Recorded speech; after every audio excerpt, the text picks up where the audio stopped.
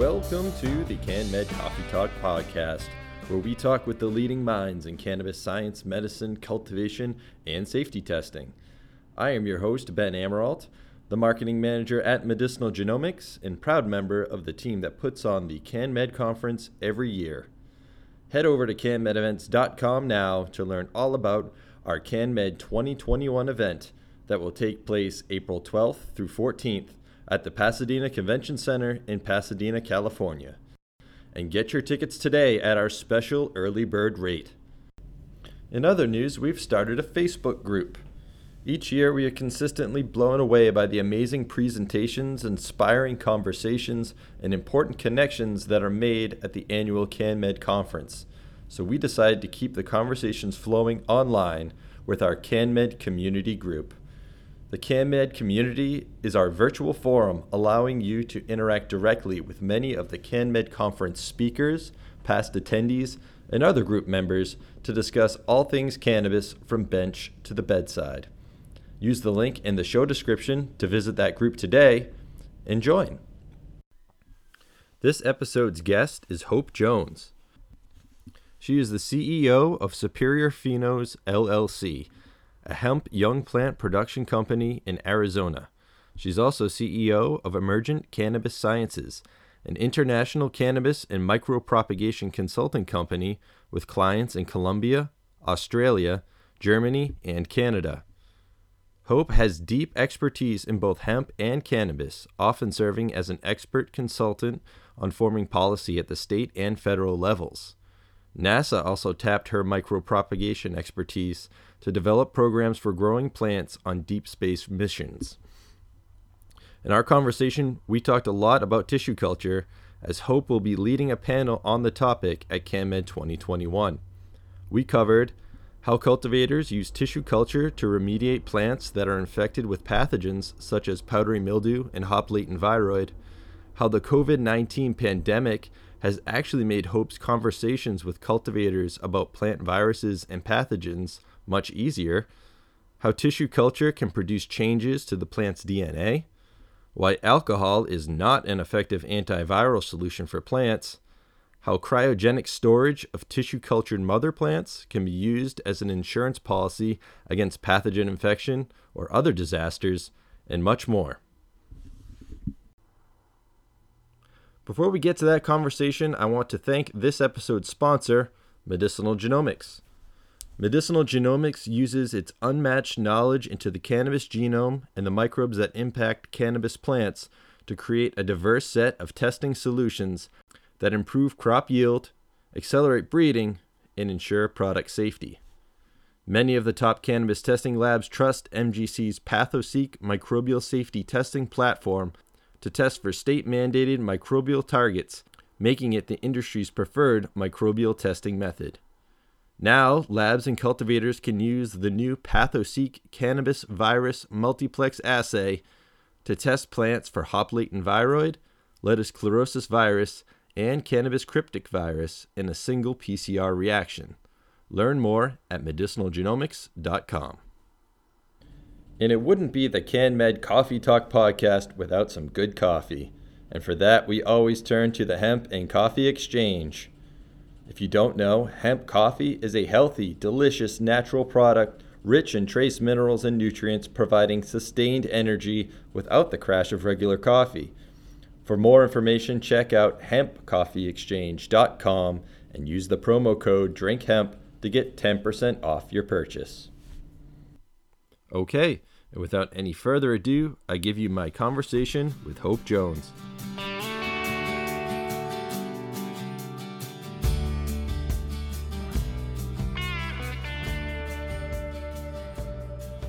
Good afternoon, Hope. Thank you so much for joining us. Hi, Ben. All right, so tissue culture. Very excited to talk with you about this. And our audience may already be familiar with tissue culture because I did speak with Mark Jordan in a previous episode, and we discussed tissue culture and mostly around sort of how it's performed and the different stages of tissue culture and how the whole process works. But for this conversation, I'd really like to talk with you about how tissue culture can actually be applied in cannabis and hemp cultivation. So maybe a good place to start is, can you tell me how widely used is tissue culture in cannabis and hemp? So, tissue culture is widely used in practice when it comes to regular, I say regular with quotes, regular agriculture, horticulture. When I started doing cannabis tissue culture, I realized nobody's doing this, and if we're doing a lot of cloning, it makes sense. And then I will, I'm sure, get into all the other advantages to tissue culture, but it was actually pretty shocking. But then not surprising once I thought about it that nobody in the cannabis or hemp industry had been approaching that, at least not at any kind of real commercial scale that I had seen. And so it makes sense, given the nature of the cannabis industry having to be underground for so long. How are you to actually even think about doing something along those lines? So it made sense to me when I thought about it, of course. And I thought, well, I have an opportunity to contribute to this industry. So I just, oh, I parked myself. I feel at home, and I'm happy to help the industry understand what it can do, what its potential benefits are, and really there are cons that come along with it as well. So I'm sure we'll get to all that. Excellent. All right. Well, let's start with the pros. What are some reasons that cultivators should be using tissue culture? So I think probably the most commonly understood would be the idea that you can produce a lot of clones in a very small amount of space. And that is true, and that's exciting. So the fact that you can take one cut, that and that cut should have a node, obviously, and we can either culture that node or we can culture the very tip of that node. We call the meristematic cells up there. But either way, you can just take a part of a plant and you can plate it onto tissue culture media, and the media has everything a growing plant needs for growth development, vitamins, the obvious elements, and hormones. And we can do that in a small, think of a baby food jar or deli cups, about that size. You can have multiple plants in each one of those vessels, or each one of our cuttings in one of those vessels. And if you have good healthy stock in those vessels, then you're off to the races. And so it really comes down to the IP of the nutrient that's within that media on what your actual multiplication rate can be. But on average, let's say at least 2 to 4x. So one cut gives you 2 or 4 additional plants after about 4 weeks is the way we think about it. So I think that's probably the most popularized understanding of tissue culture for any plant. In cannabis in particular, to me, the reason why I do it is because we are dealing with a plant that was grown underground for obviously decades and decades and decades. Um, and bred for one thing only, and that was not disease resistance. It was bred for obviously cannabinoid production and high THC in particular. So we have plants that are pretty weak to environmental stresses and diseases that come along with it. And so tissue culture allows us to try to eradicate those diseases and generate stock, and a lot of it, as I was explaining, and when done right, and using testing to verify, we should be able to produce a lot of clones that don't have known diseases. And that's really why I do it, because we're dealing with, I think, an epidemic when it comes to diseases, because we do have some, a very focused breeding for so long that it's going to take a while for these breeders, and there's a lot of great ones out there busy working and doing this to generate more strains that are resistant to various environmental stresses and diseases. So that's really interesting that you mention um, pathogens and diseases that are affecting the plant. Coincidentally, here at Medicinal Genomics, we're developing an assay. Actually, we just released an assay to test for viruses within the plant, mostly hop latent viroid, lettuce sclerosis virus, and cannabis cryptic virus. And I'll say the response that we've gotten from the cultivator community around those assays has been very strong, Mm-hmm. which seems to jive with what you were just saying, that there seems to be a bit of an epidemic when it comes to diseases among the cannabis plant. So it's very interesting that you say that, just because we've been experiencing that ourselves too. So maybe that's a good topic to get into. And as far as how can tissue culture be used to remediate plants that maybe are showing some signs of infection? So, yeah, I love your guys' company. I love companies like yours because we need the ability to be able to test, and there's not enough companies out there doing it. And so the cost of it is still really high because of that. And many people are still becoming educated about the process of testing and how frequently to do it. So I think the more that companies like yourself, others, consultants and nurseries like myself who are out there, helping these cultivators be able to produce and produce on margins that are getting smaller and smaller. We must have the ability to be able to test, and then we must be able to do something about it once we find out. Let's just get to one of the big ones, the hop latent viroid, for example, right? So once you get that sucker, what the hell are we going to do? And so with plant tissue cultures, so the strawberry industry is a really good example. Strawberries are very susceptible to various pathogens and viruses and viroids. And I'm just going to use disease as a generic term that is every kind of fungal, bacterial, virus, viroid as a generic, and then probably just use hop latent viroid for the sake of our conversation for something as a specific example when it comes to one of those. But strawberry is really susceptible to disease. And so what they have done is they have generated clean stock. And this is because using plant tissue culture, and since Mark had previously discussed how, the various stages to go through that, well, once you go through those stages, so I'm not going to go back over it, but once you go through those various stages, well, we can keep testing, and it doesn't take a big sample size to do that. We don't need to flower the plant out. We don't even need to take it out of its vessel. We can continue to test throughout the process.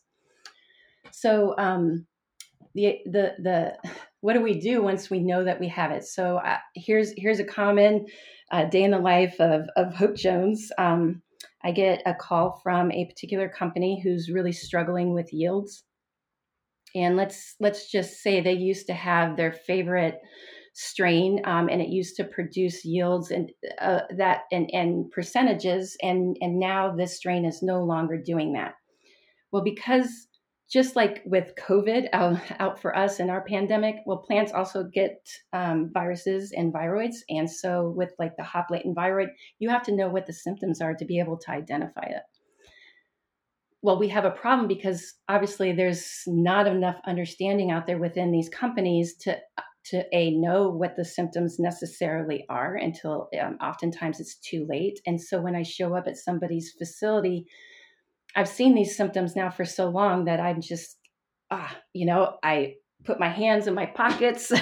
I'm not touching anything. I don't want to tour anymore. I know exactly what I'm dealing with. And the reason why I do that is because these diseases almost every single time are very easily transmitted by us, right? So we call that, mechanical mechanical transmission. And so I can take a plant from their facility, and my R&D lab in Arizona is hemp, and so I'm taking a hemp plant from somebody's facility back to my lab, and I'm working with taking cuts from this plant. I'm sending it to a third-party lab for testing and identification of these diseases, so I always know what I'm looking at. But now I'm going to start the process of trying to dissect the smallest parts of that plant that I can that will survive in tissue culture, and oftentimes that's meristematic cells.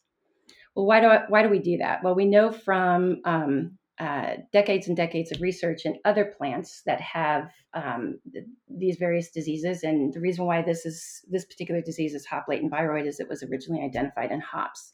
Closely related plant to us, makes a lot of secondary metabolites, just like our plants do, has resin glands just like ours. So that's a pretty good place to study.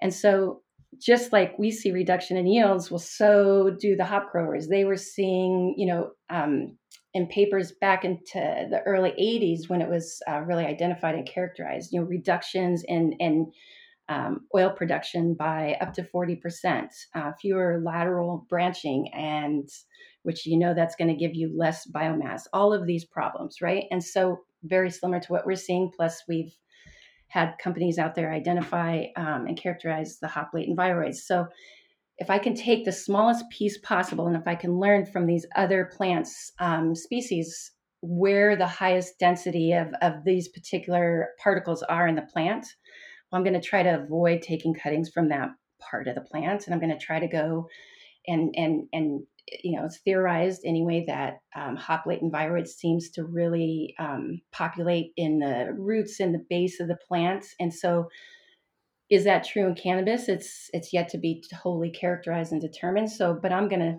actually say I'm going to go for the tips anyway. And I'm going to take the healthiest tips that I can. And I'm going to take those meristematic cells. And why the meristem instead of the node? I'm going to do that is because a lot of these diseases have a tendency to localize and travel through the plant in the vascular system.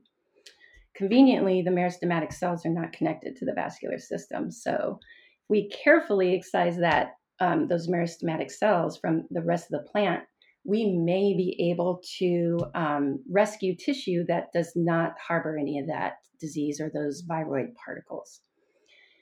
So that's the idea, and that's how it's been done in so many other plant species. Strawberries turn this into a very feasible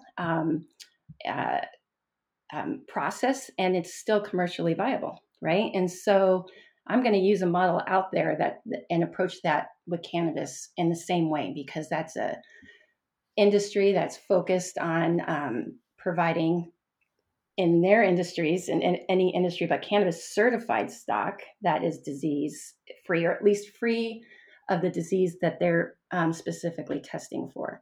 So we can't do that, and we should be able to do that, but there's just not a system set up to do that. But if you are working with plant tissue culture companies, those would be the things that I would ask. What are you testing for? How are you going about that process? How can you be sure that when I get it, that it doesn't have that particular virus or viroid or whatever your problem is? But that's our approach. That's why we do it. And financially, if we get to a point where we're constantly dealing with this, like they have with a hop latent viroid and other viruses in the hop industry, just to continue with that example, they've been dealing with this for 30 years of research, and they've yet to eradicate it.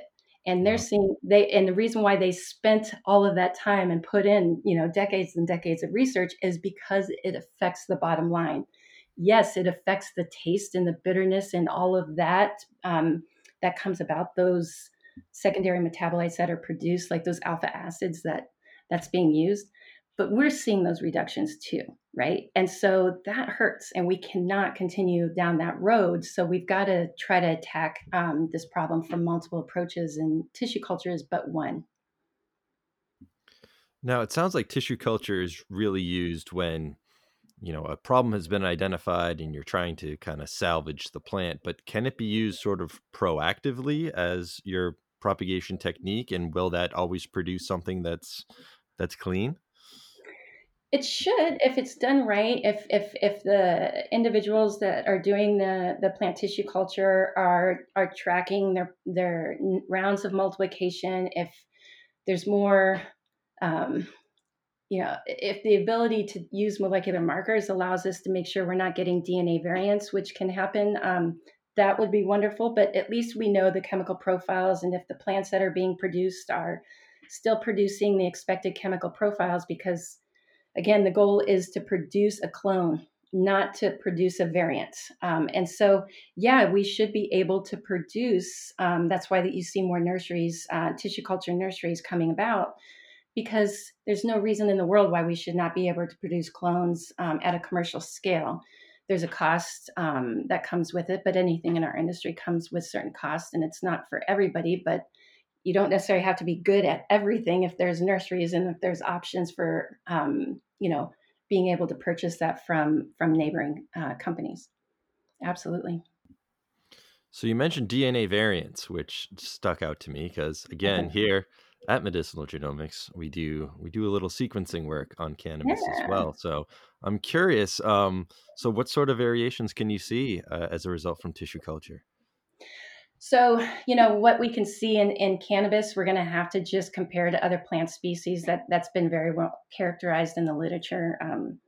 Even those companies, like myself and other good companies around the country and Canada, or other places in the world, are doing amazing research, but they don't always publish that. And so it's going to be a long time before we know all the types of DNA variants. But in many other plant species, it's known that you can get if you're not approaching your tissue culture correctly, if you want to maintain clones, but you're doing something and your media is not right, or you end up getting what's called a lot of callus cells. Those are undifferentiated cells that develop. What happens when a plant forms a bunch of undifferentiated cells is that, well, they're not actually signaled to do anything yet. So they're not signaled to be a stem. They're not necessarily signaled to be a root. They're not necessarily signaled to be, uh, you know, uh, a leaf or another node. They're just there, which means if any kind of signal or change happens, well, it's going to go with it. And so I'm being kind of oversimplifying the idea, but you can get a lot of what's called DNA off types or DNA variants that happen from that, where each cell out of that puddle or pile of callus cells can have a different expression. Is it because of an actual genetic change, something that happened to the chromosome? Well, it depends on what the stressor was. If there was something to cause DNA damage, that can absolutely happen just during normal rounds of DNA replication. As a cell divides, you can get DNA replication errors. So that definitely happens. And if you then propagate those cells up into new shoot material, and then you're putting it on a different media to get roots, well, then now you're going to see different expressions potentially, depending on what those genetic changes were. Not everything's always visual, but oftentimes they can be. And so that's just one example. And when you have a pile of cells and callus cells that are all undifferentiated, you can have millions of cells depending on how many cells are there, right? So they're very small. And so you can imagine that you now have, just in the size of like a dime, potentially cells that could have a bunch of different genotypes. And if it's not DNA, actual something that's modifying the DNA, you might see epigenetic changes. So epigenetic changes are things that happen over time due to some sort of environmental cue that causes a cell that it might have a localized response or it might have a systemic response, right? And if a plant is constantly getting some sort of uh,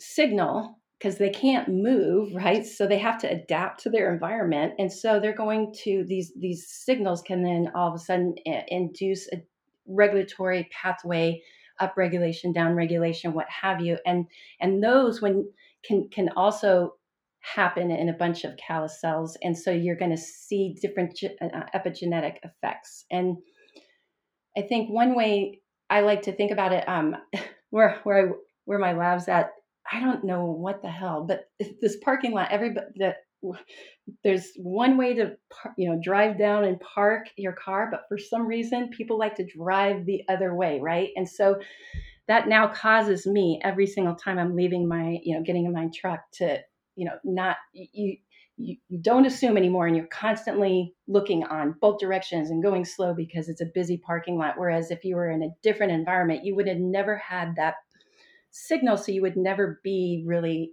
hypersensitive to having to do that.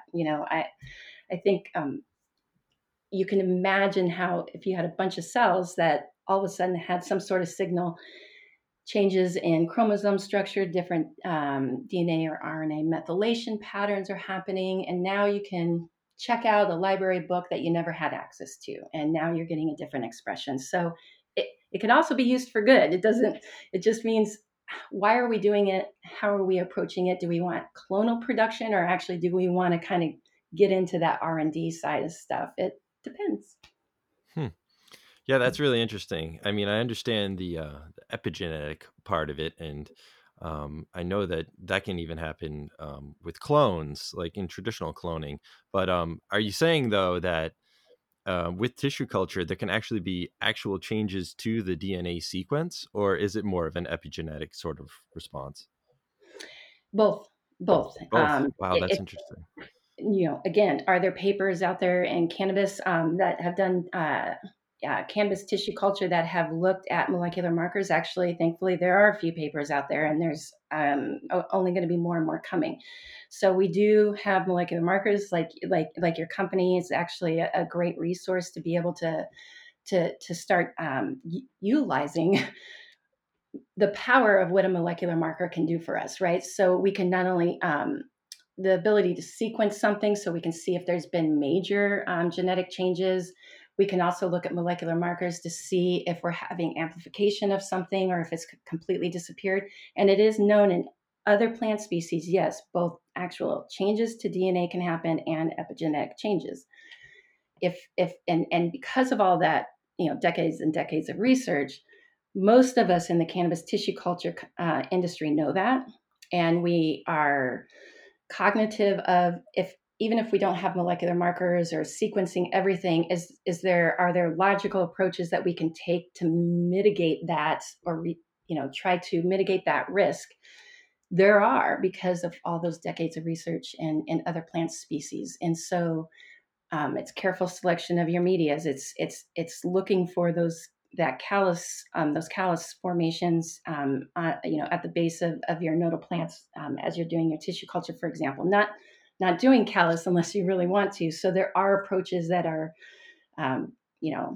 well described, and at least we have a logical way to approach it. And then ideally, after plants gone through culture, that you, even if you're not sequencing it, you should be we obviously want to flower it out, make sure it still has the same chemical profile, because clonal tissue culture should not change what its DNA potential or what its genetic potential should be. It shouldn't be introducing, genes for limonene, for example, to create new terpenes, unless that plant actually already had the genetic code to be able to produce that particular compound.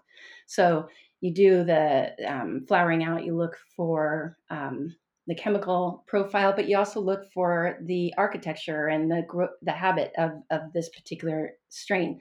So if it's a strain that you know very well, you know likely what its growth habit is, and you know what its chemical profile should be, and it should be performing pretty damn well compared to what you started with before you gave it a tissue culture bath, shall we say. No, that's really fascinating. And at the risk of the risk of plugging medicinal genomics yet again, we recently came out with a SNP chip, which is sort of a more cost-effective way to get some sequencing information on the plant without having to do full-on sequencing. It's more of a SNP panel, and I wonder if a tool like that would be useful for tissue culture, just to screen against the original plant to just make sure that there's no differentiation between the SNPs that are being called. My God, man, yes. The simple answer is just yes. I think any of us doing plant tissue culture would love to be able to utilize tools like that, whether with a third party and sending it off or in house. But just yes, absolutely. And my my favorite my favorite R&D and thing to do in this industry is to be working with breeders and other growers on a breeder spending a lot of time, the good breeders, to generate these new genetics, right? And so they should be rewarded for that. I want to be able to get their genetics out in the marketplace, and they should be able to feel confident when their genetics are in the marketplace that their genetics are in fact true to type, that they are optimal. So then that way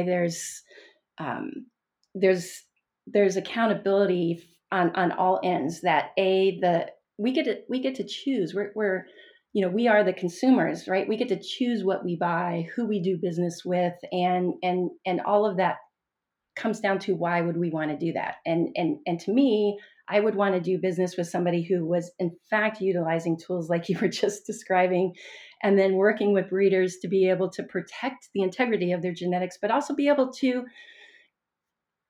protect their genetics, right? So if they wanted to validate, or if there was a dispute about genetics, it's been a long time for these breeders to be able to say, okay, I spent years, generating this particular strain.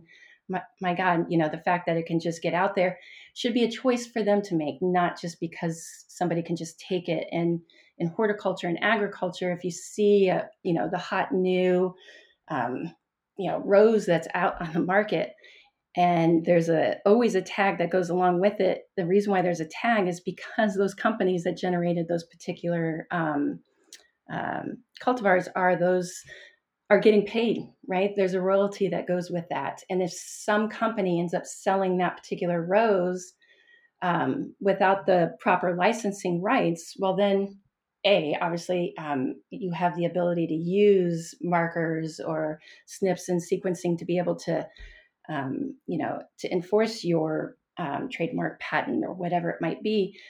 But then if somebody is actually growing something of yours as well, you want to make sure that whoever is selling that product or representing that product on your behalf is doing it in the right way. And using markers, for example, or just understanding the genome is a good way to actually have the best understanding of, in this environment, the plant, when grown under these conditions, with these substrates, with this nutrient solution.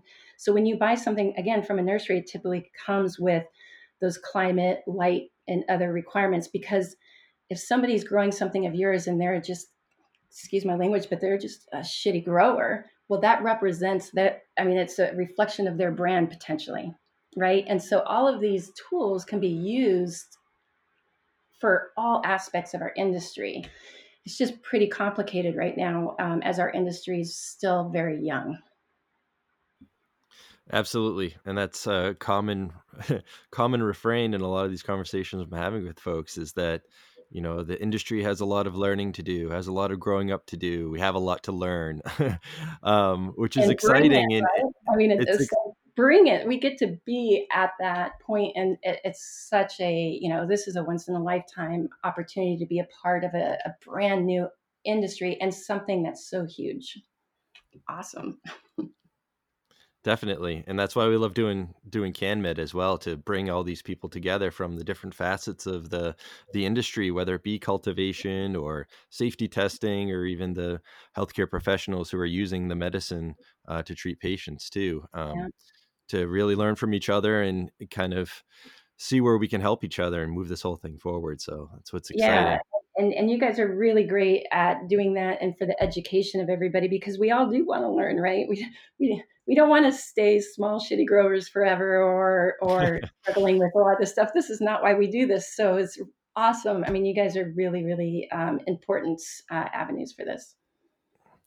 And so we talked about how to use maybe tissue culture to remediate plants that are infected with pathogens, but I do know that your company, Emerging Cannabis Sciences, you also work with integrated pest management systems to sort of maybe prevent things like this from happening. I was wondering if you could speak a bit to that and kind of how that can be used in cannabis and hemp Oh, it's the cultivation. most important acronym of my life, IPM, Integrated Pest Management. It is the most important thing in any cannabis company. And I don't care if you're a company that only does retail, because you can't have a retail operation if you don't have any product to put in the shelves. And if you don't actually care about the product on your shelf, people are going to get wise and they're going to shop elsewhere, right? I mean, we want good quality predictable product. And the only way to do that is actually to be aware of all your cultural practices. And the IPM is absolutely critical. It's about first of all the genetics as soon as they are coming into your facility. I think that one of the biggest mistakes that I see, and I love seeing like the easy light bulb moment, is like everything must go into quarantine, right? So that's not a pesticide. So integrated pest management isn't only about pesticides or scouting and looking for actual insects. It is about how to mitigate that risk in general. You'll always have problems as a grower. What can we do to mitigate our risk? And so it starts with, as soon as you have genetics coming into your facility as clones, or if you're popping seeds, you've got to have some sort of place to be able to isolate those plants until you have an understanding of their health status before you introduce them into your, mother population. And to me, that's probably the number one thing that most companies don't. They may think about it, or maybe they're not sure how to go about it, and it does take space out of your growing and square footage, and so a lot of times nobody necessarily wants to do that. And so, but it has to be done because almost, well, everything that I see in cannabis when it comes to any disease happens through mechanical transmission. And if you are bringing in, I take in people's problems for a living. So I'll get hemp genetics, and I'm opening up literally a mite bomb, right? Because I'm getting these cuts, and then we're checking them in, which is another thing that is really critical for IPM strategy.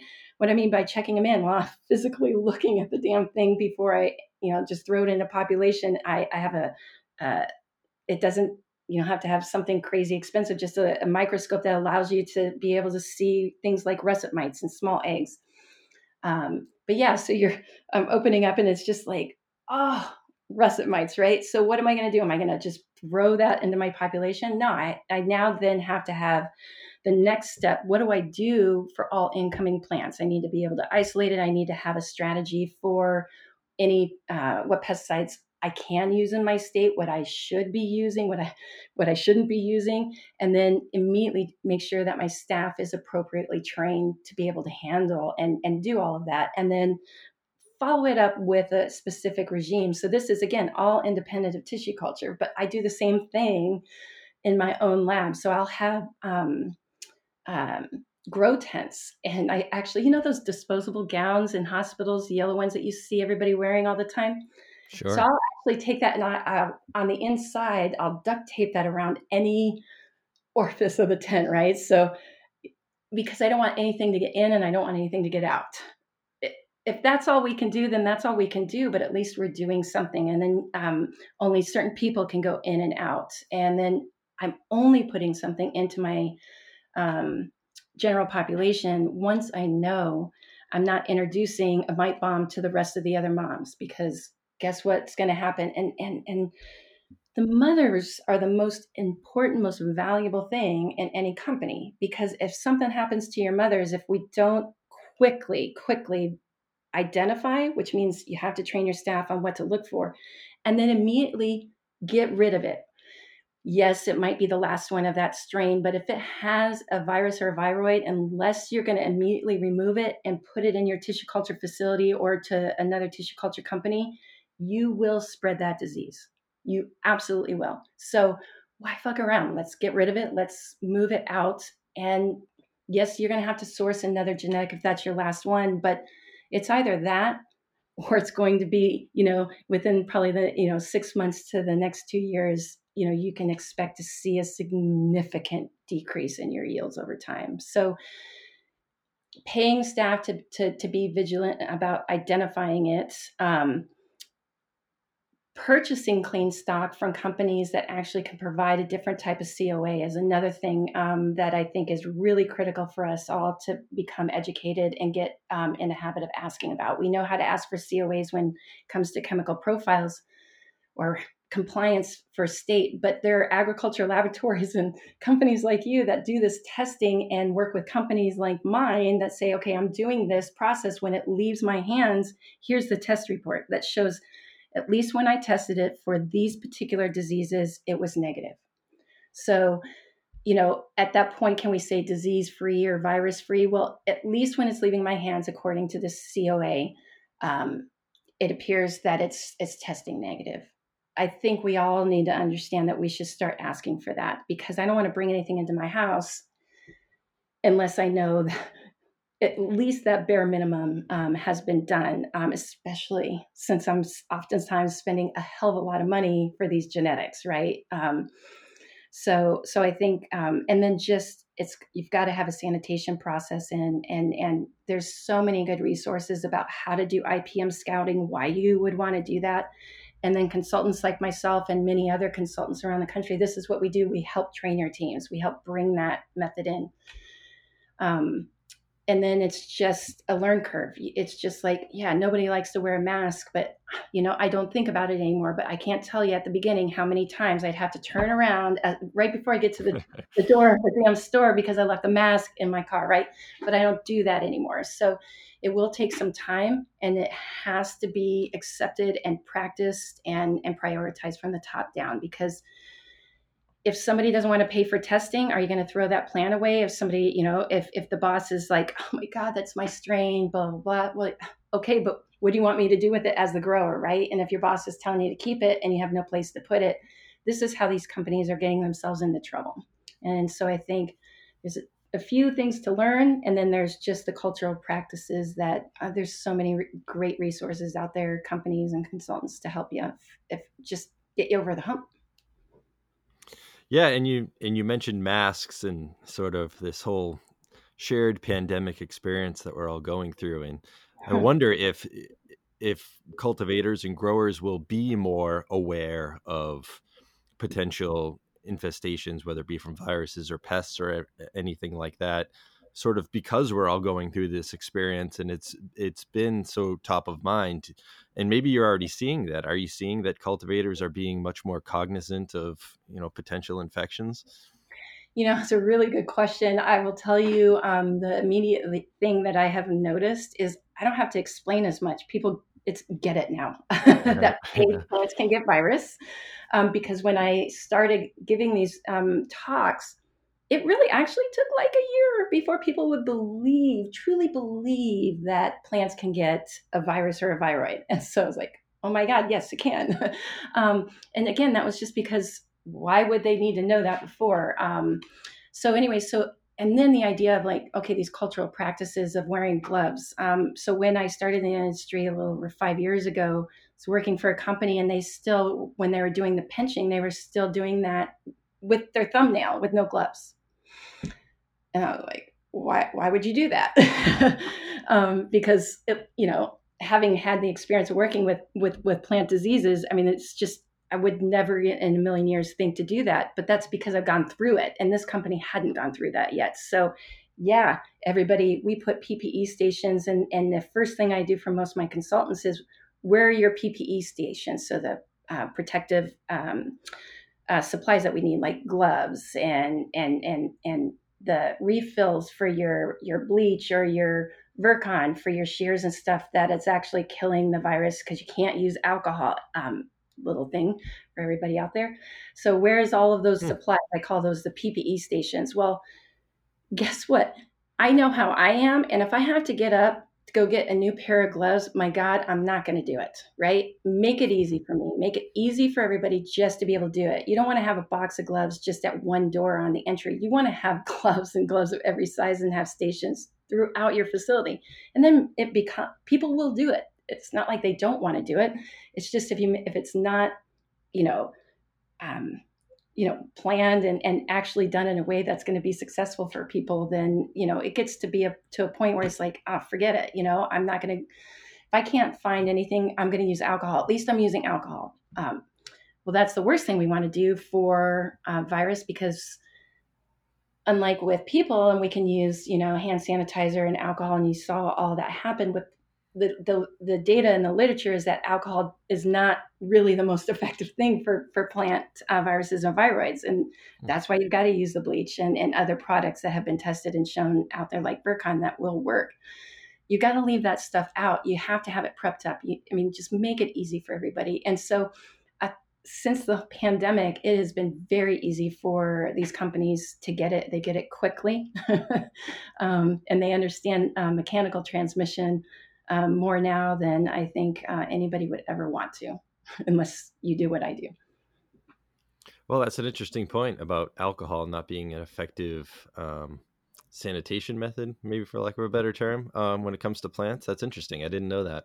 It will work with a lot of other like fungal and bacterial microbial contaminants. And I think a lot more needs to be done to see what products out there are in fact effective against specific or particular plant viruses or viroids. The reason why there's going to be a different mode of action is because we're talking about different kinds of things. So a DNA or RNA molecule versus a single celled organism, right? So there you can understand, thinking about it from that approach, that different chemicals are going to have different effects on those things. So yeah, the much of the literature out there looking and at least studying things like tobacco mosaic viruses, which is one of the worst things to get because it's damn near impossible to eradicate even with plant tissue culture, and it just is persistent. It will stay in soil or water, or it'll just stay there as kind of a latent particle until it gets into a favorable environment, and then off it goes again. Same with a hop latent viroid, right? We don't quite understand the mechanism of its duration, how long is it viable for, what environmental parameters can really kill it, but there's still quite a bit of data out there to show it's a tough one. And when they did some studies and field trials, this was, I think back in the 80s, and over in Germany or the UK, they were looking at field studies of hop latent viroid, and they were studying to see how they could treat the farm or the fields, right? So if you're planting this crop, and think about the hemp farmers, if you're planting seed that came from infected moms with a hop latent viroid, and the probability of those seeds being infected is really high, well, that's going to be now in your soil. So now you have soil. And there's a lot of marijuana growers out there too, outdoors and in the fields. So now you have your soil is at least infected with these viroid. What do you do? And so they were looking to see what chemicals and compounds that they could use, but also with the farm equipment, looking at their blades during harvest and what they needed to do. And really, when it comes down to it, we're still looking at the same thing that we've known for a long time. And it comes down to bleach and a few other chemicals out there that are on the market. But 10% bleach, my friend. It's tough on the shears, but would you rather, suffer with losing your moms and having to pay a bunch of companies to get, like myself, to clean them up, or buy, thousands and thousands of dollars in new genetics more frequently than you would like, or buy some shears every couple months? I think, to me, the business answer there is pretty clear. So you mentioned that some viruses or viroids might be difficult to tissue culture out. And one of the things I wanted to ask you about is, I know I'm kind of vaguely familiar with the idea of keeping plants suspended in tissue culture as maybe like a preservation tactic. Could that be like a feasible strategy to sort of have a tissue culture of a mom, kind of just in case that mom does get sick? Instead of trying to tissue culture something out, you could sort of create a new one out of clean stock. Is that a strategy? Yeah, it is. And I have many customers that actually do that, because you don't want to keep, your entire library doesn't need to be, living in your mother's space. So that's one advantage for doing that. And companies, when we do plant tissue culture, there's a couple ways that we can maintain that stock. Oh, with the fires too, or the hurricanes, right? If something just happens and everything's gone because, well, shit. I mean, everything that happened this past several years and this past year in particular is horrible. So if you lose everything and because you're just trying to save yourself, and you lose your genetics, what are you going to do? Well, so we do this, and this is a service that we provide where we can do seed banking. So we can do that in liquid nitrogen. So there's gene banks, plant gene banks all over the world, and they do this with liquid nitrogen. So just like you've heard of, are for stem cells and cell those kinds of banks, but plant banking is a very common thing, and we just have to do the R&D, and that's what I've spent the last several years actually, fiddling around with in my lab here in Tempe, is to actually work through that. Again, we start with kind of known stuff out in the literature that's worked in other similar plant species, and we just start things like, can we just keep it in like refrigerated like temperatures for a longer period of time than keeping it on the shelf and having to actively keep subculturing it every couple months and media drying out and this kind of stuff. Yeah, we can we actually preserve it in liquid nitrogen? So we call it cryopreservation, as seed and tissue. Absolutely. And so that's huge, because again, if you want to have, instead of limiting yourself to the number of strains in your library based off of square footage in your mom room, well, now it's a couple tubes in a dewar tank or some shelf space in a walk-in cooler, or with nurseries and companies like myself. And so I think those are all advantages to the industry for tissue culture.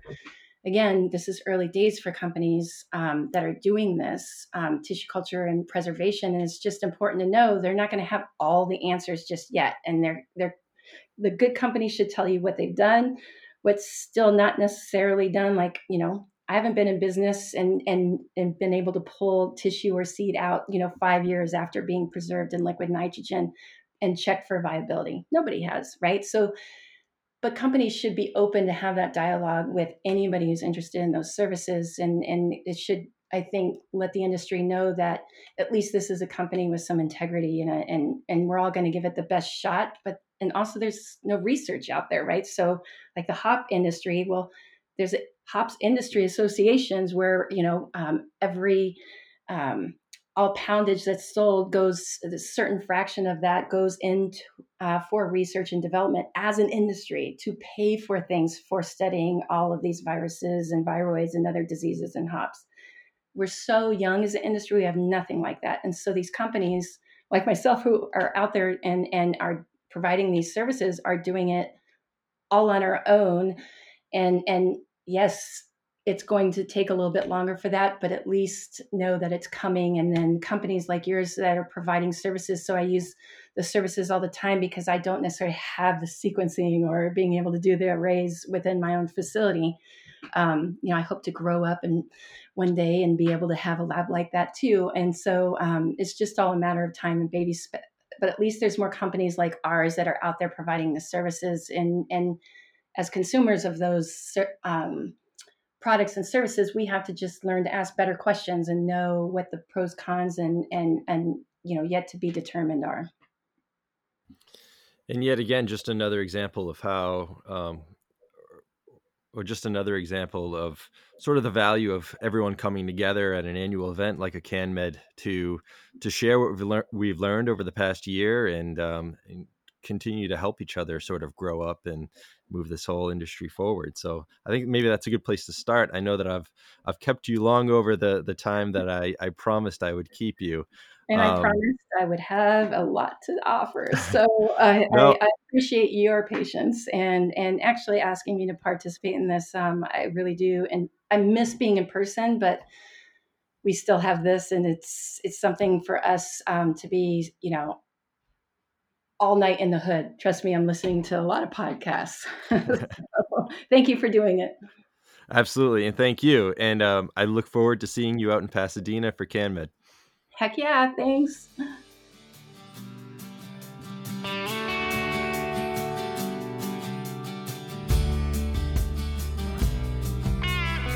I hope you enjoyed my conversation with Hope Jones. Check out the links in the show description for more information about the topics we discussed. And thanks again to our sponsor, Medicinal Genomics. Our next episode will drop January 27th. In the meantime, please go to canmedevents.com/coffeetalk and sign up for email updates.